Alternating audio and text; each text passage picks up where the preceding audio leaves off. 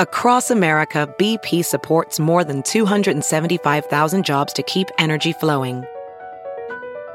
Jobs like building grid-scale solar energy in Ohio and producing gas with fewer operational emissions in Texas. It's and, not or. See what doing both means for energy nationwide at bp.com/investing in America.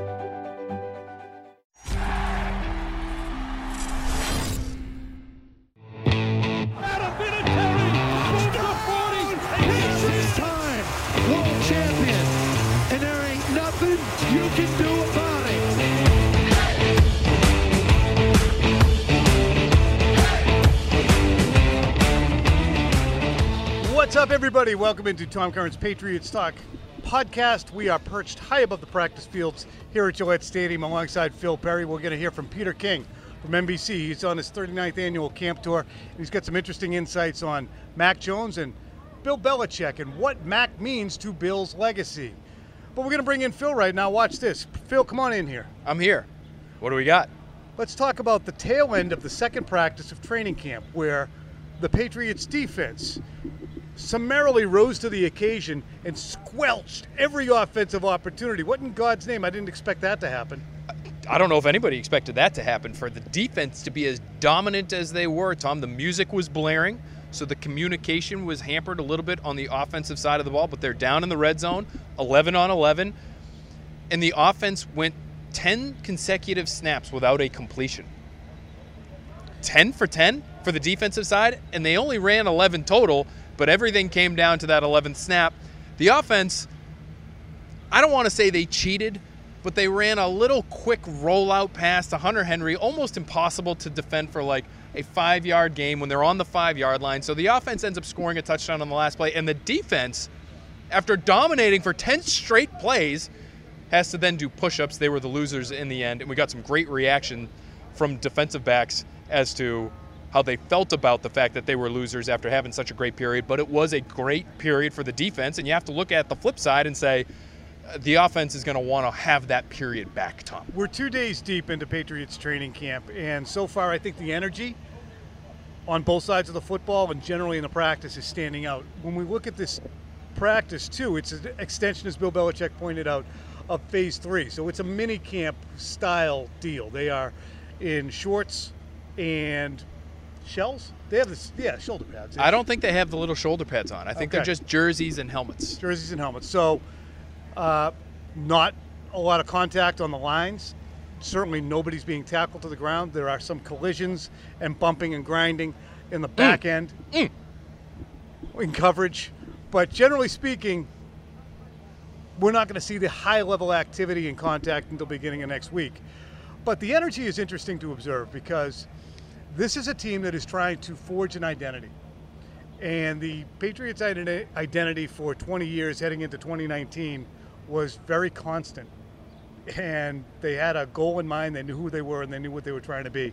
I would contend that 2020 and 2021, they were still trying to figure it out. Now I think they know what they want to be, and they're just in a position where they're trying to start to achieve it. So they, as Phil pointed out yesterday, and I'm prattling on here, but Phil pointed out that Mac Jones acting out a little bit more and being more vocal and energized, that you can see he's in a position now where he can do that. And I even saw it today, even though the results weren't there for the offense, with the music really loud and you've got the Guns N' Roses going in that final period, he is going up to the line of scrimmage to yell at his offensive linemen. It's hand signals, it's silent communication to guys on the outside. You know, these are things that we didn't generally see, obviously, early in Mac Jones's first camp, so he's come a long way. But, Tom, to get to that standard that you're talking about, where it was one way for so long, they really need, in my opinion, they need the defense to be much better than I think we all think it will be. And so my ears perked up when I heard from guys like Malcolm Butler and Jalen Mills and Devon Godshaw all say today, the expectation here is to have a championship-level defense. And to me, that's unrealistic, period, point blank, at least right now. But that's what they believe. And Godshaw explained, we all know when we walk in the building, 6 Super Bowls, the standard's been set. It's been set by Vince Wilfork and Richard Seymour for guys at my position. Bill has set the standard. So we don't even need to talk about it behind the scenes. We all know. And this is Godshaw speaking, but he says, for me personally, it's Super Bowl or it's a bad season. And that to me is extraordinarily high expectations for a team that I think we all look at and say, they're not there yet. But for some reason, they believe that they can be. Do they have a right to talk like that in terms of putting out their aspirations for February? Because the Patriots of the past would just be, look, we're just trying to have a good practice today. So it is an anomaly compared to what the Patriots would talk about their goals. So additionally, we have heard over the course of time so many teams talk about Super Bowl aspirations, whether it's the unstoppable Dream Team Eagles, or we can line them up and knock them down all day long, the teams that say they have Super Bowl aspirations. Is it lip service? I wonder. Does Bill Belichick, not whether we can make it, does Bill Belichick hear that and go, Super Bowl, let's just have a good practice? He might. But, Tom, it feels like everybody's trying to speak positivity into the ether over the course of the last 48 hours here. Bill Belichick himself, he's talking about the tremendous strides his quarterback has taken and all of the positive steps he's made in his development. He's calling Devon Godshaw one of the best defensive linemen in football after giving him a big extension yesterday. And so it does feel like this is, our buddy Ted Johnson likes to call Bill Belichick the new Bill Belichick, Chill Bill. It does feel like positive Bill, feels like complimentary Bill. And I just wonder if there's an approach being taken of the old Patriots, which was nobody believes in you, nobody thinks you're going anywhere this year, but we have a damn good team and we know it. And they're comfortable talking about it. And two, when you're talking about those teams that I referenced, especially the 2010 to 2019 teams, those are teams that they walked on to the practice field. And why was it miserable for a Brady or an Amendola or a Gronkowski or a Hightower or whoever? Because they knew they were going to be ground into the ground, and they had been chasing the brass ring that was a Super Bowl win every day, living it, breathing it, not without rest. These guys are new to the chase. They are new to the pursuit. Devon Godshaw is new to the pursuit. Malcolm Butler's been away from the game. Adrian Phillips has never won one. So there is a novelty to it for them and a freshness to it for them. And I wonder if, as the Patriots made decisions in the offseason, especially with Hightower, Collins, Van Noy, even J.C. Jackson or Stephon Gilmore, more Gilmore than Jackson, but those are guys who had been there, done that, have the shirt. And the weariness that maybe sometimes those guys would register in, okay, here we are at the bottom of the hill again, starting to roll that rock. How many of those guys have rolled won the rock? championships? David Andrews, Devin I'm McCourty, even just Matt thinking Slater. about the defense, right? Okay. How about just on the defense? Lawrence Guy, Yep. Devin McCourty, Malcolm Butler, Jalen Mills won one with the Eagles. But even here, to know the feeling of that pressure. Devin? It's just not many. For guys to be talking about championship-level defense, how many of those guys know what that is? Right. And two, that's enough. I don't know how many defenses have even three, so maybe that's enough. But the freshness and the energy that we're seeing, I think, is genuine. Whereas these guys who understand it's a friggin' marathon, the guys like Hightower or who would be here and understand it takes a long time. McCourty. But I think McCourty you sense it from sometimes. Not a fatigue, but okay, I'm not going to run around like a terrier here at the beginning of camp. Well, he told the camera guys recently, hey, it's going to take us some time to grow. And when I say that, everybody's going to assume that means we're going to suck early on. I don't mean that, but it is going to take us time to grow into how one another plays, and especially some of these young guys, how the game is played at this level. So I think there are people who understand it's gonna take some time. They all should understand that. I just felt it was interesting to hear that word, championship level, or that phrase, or that term, and have it be associated with this team, because I don't think that's realistic. Especially uttered by a team that didn't force a punt from the Bills. I mean, I've said that 1,000 times, and I'm going to continue saying it until they play the Bills and make them punt. To say championship driven after that performance and to have that defense turn over so many people, they have a long way to go to be championship driven. Phil, though they did look good at the end of practice today. So there you go. There's a feather in your cap for this week. We're going to hit you with some numbers here before we bring in our buddy Peter King for his interview. First up, give me 3 up, 3 down from the first couple days of camp. If you don't have down, I understand. No, that's okay. I would say 3 up. Let's start with Devontae Parker. I thought he had another pretty good day today, even though the offense scuffled at the end. They were hot to start today, Tom, because Mac Jones went 12 for 13 in the 7-on-7 periods. And then he completed, I think he was 5 for 5 in his first 5 11-on-11 attempts. And Parker, I thought today might have had the best catch of the practice again today after maybe being the best player in practice outside of Mac Jones on day 1, where he caught a back shoulder throw, front corner of the end zone. Now, Jalen Mills is wearing oven mitts on his hands, but he just shows, Parker continues to show, he obviously has that big body, but he's really coordinated and he can jump and he seems to have pretty good hands. Hunter Henry might give him a run for his money on play of the day. He also caught a back shoulder throw early in practice with Duggar right on him. But Parker's 1 up for me today. I'll give you Josh Bledsoe. 2 more pass breakups today after being in on multiple plays yesterday. Second-year guy, 6th-round pick out of Missouri. He's been in the slot quite a bit. He's a safety. Might be a versatile guy, somebody who could play a little special teams too. He's somebody we should keep our eye on. And Ramondre Stevenson is my last 3 up because the last 2 days we've seen him catching the football. And we don't know who's going to be their third down guy.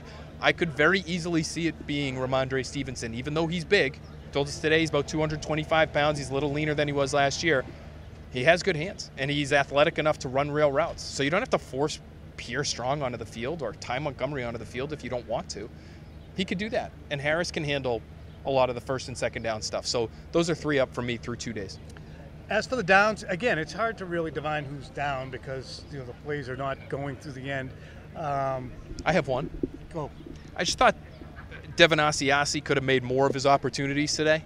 I wonder, Tom, do you think they'll keep 3 tight ends if they don't think one of those guys is really NFL caliber? I do, but to me, I would imagine that either he or Dalton Keene are on thin ice. And I would have Keene is less of a tight end at this juncture. That's why I would have put him maybe behind Asiasi. Asiasi, I think, has played a little bit more. He caught a touchdown maybe in the regular season finale last year. He dropped a pass with no defense on him today. It's not what you're looking for during a special teams period. There are a couple other attempts that go to him, and you wonder, is there a miscommunication between the quarterback or him because of the route that he ran? It just doesn't look clean, doesn't look smooth for a guy who's now going into his 3rd season here. So that's 1 down for me. Do you have any while I've been prattling on here? Speaking prattling on, do you have any that percolated in your brain? I didn't love Bailey Zappi's rotating delivery. I think that's fair. I hate to slander him, but he's your backup quarterback. Brian Hoyer took a day off on Tuesday, said it was a veteran management day. So Zappi is the draft pick that will most likely be the backup to Mac Jones at some point, or that's the hope. And he didn't play well in his first extended opportunity in an NFL training camp. What was it that was eluding him? He's just not a great athlete relative, I think, to the other guys. He's smaller. He's not that fast. So what was happening is the Patriots had him on the move to throw. And because he's not that fast and a little smaller, he was running very fast on the rollouts. And I don't think that he was able to get his body in a position to get the ball up over his head and throw it conventionally. So he's sprinting and basically throwing like Nomar across his body, which, as you might imagine, is a little less than ideal in terms of accuracy. Well, and you'll remember the scouting report on Zappi, even before the draft, we talked about him on Next Pats and some other places, prototypical Patriots. I talked to a quarterbacks coach who said he has borderline NFL caliber arm strength. And so when you talk about getting him on the move, the athleticism piece to that is one thing. The other thing is if your arm is just getting to the level where you could potentially play in the NFL, once you're on the move and you don't have that foundation underneath you and you're off platform, you don't have the arm strength to make the kinds of throws that you need to make. So I think it's fair to put him in the down category, even though he's a rookie. He was in that last period of practice where the Patriots went 0 for 10 on their first 10 snaps. He was 0 for 4 on his. Sorry, Zaps. Well, you'll bounce back. Nick Folk and whoever the other kicker is also are going to get downvoted for just absolutely peppering the media and the family tent with kicks during the portion of when they kicked. I caught mine yesterday. You did.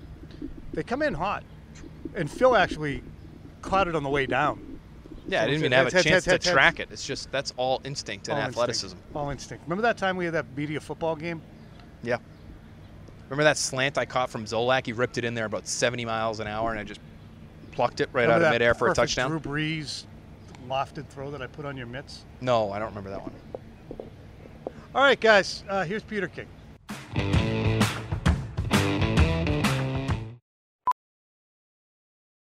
Welding instructor Alex DeClaire knows VR training platforms like Forge FX help students master their skills. There's a big learning curve with welding. Virtual reality simulates that exact muscle memory that they need. Learn more at meta.com/metaverseimpact. As you write your life story, you're far from finished. Are you looking to close the book on your job? Maybe turn a page in your career? Be continued at the Georgetown University School of Continuing Studies. Our professional master's degrees and certificates are designed to meet you where you are and take you where you want to go. At Georgetown SCS, the learning never stops, and neither do you. Write your next chapter. Be continued at scs.georgetown.edu/podcast. Oh, looky here. It's our NBC brethren, Peter King, the legend, in the flesh. What project are you working on this summer as you go around training camps? Just trying to get to know teams.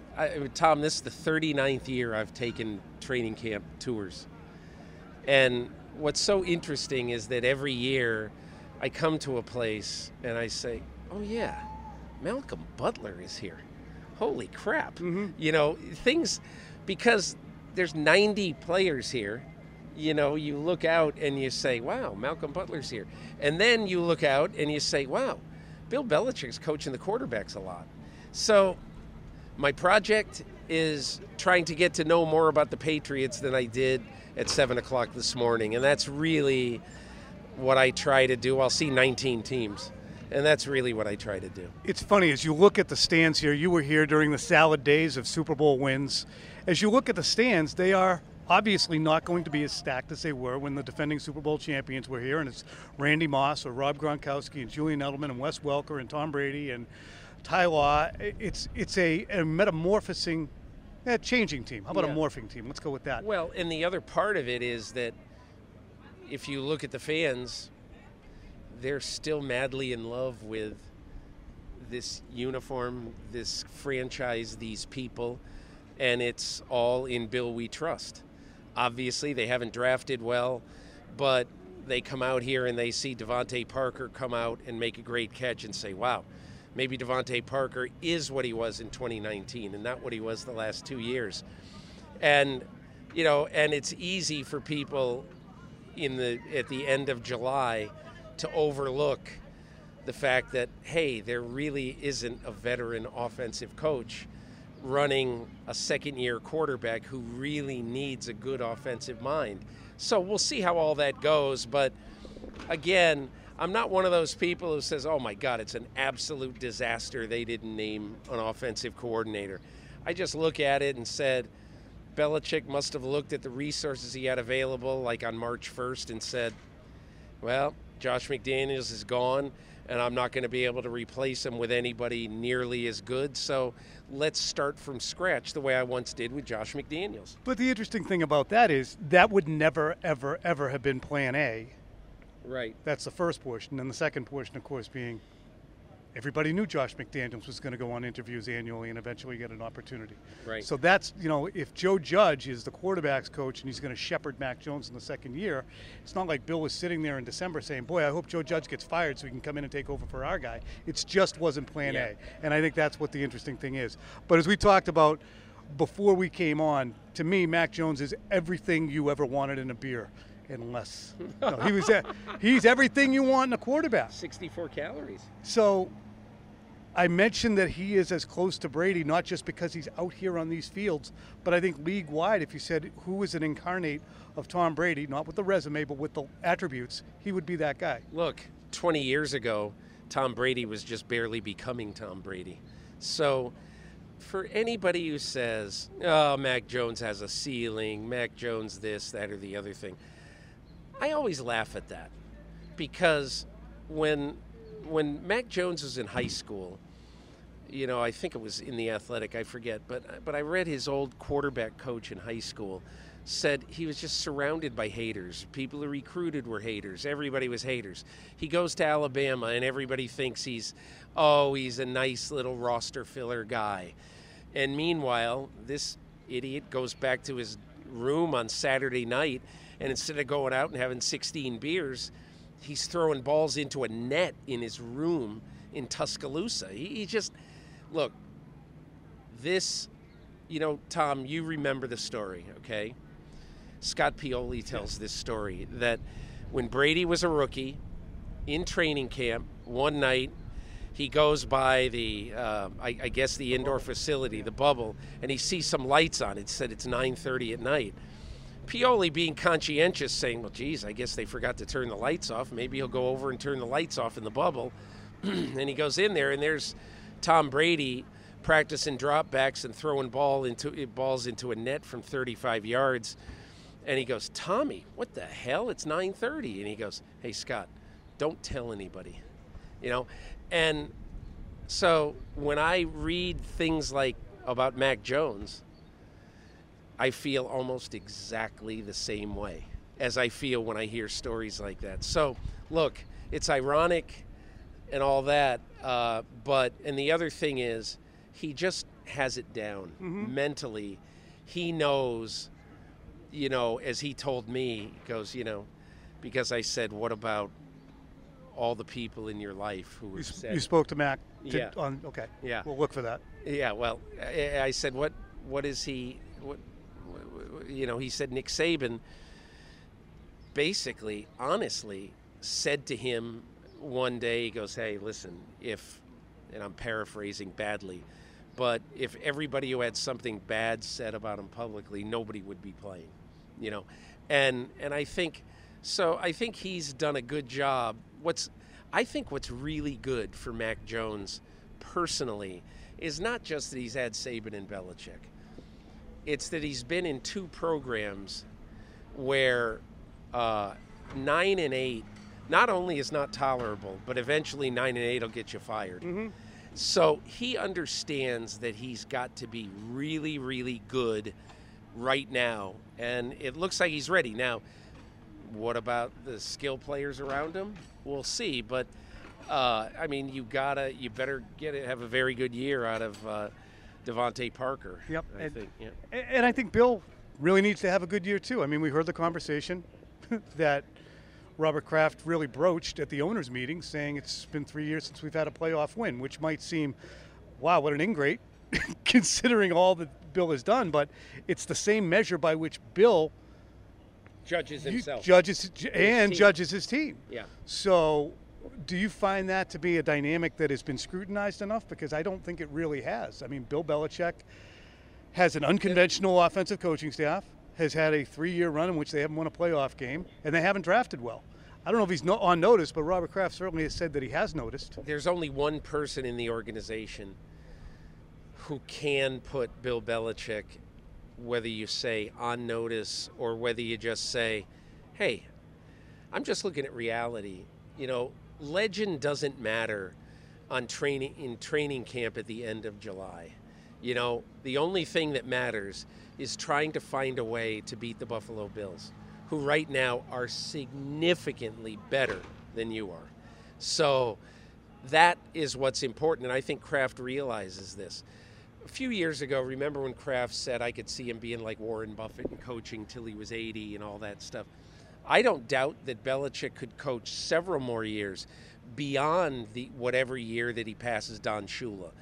The question is, will he stumble to the finish line of his career, or can he build another championship team with Mac Jones at the center of it?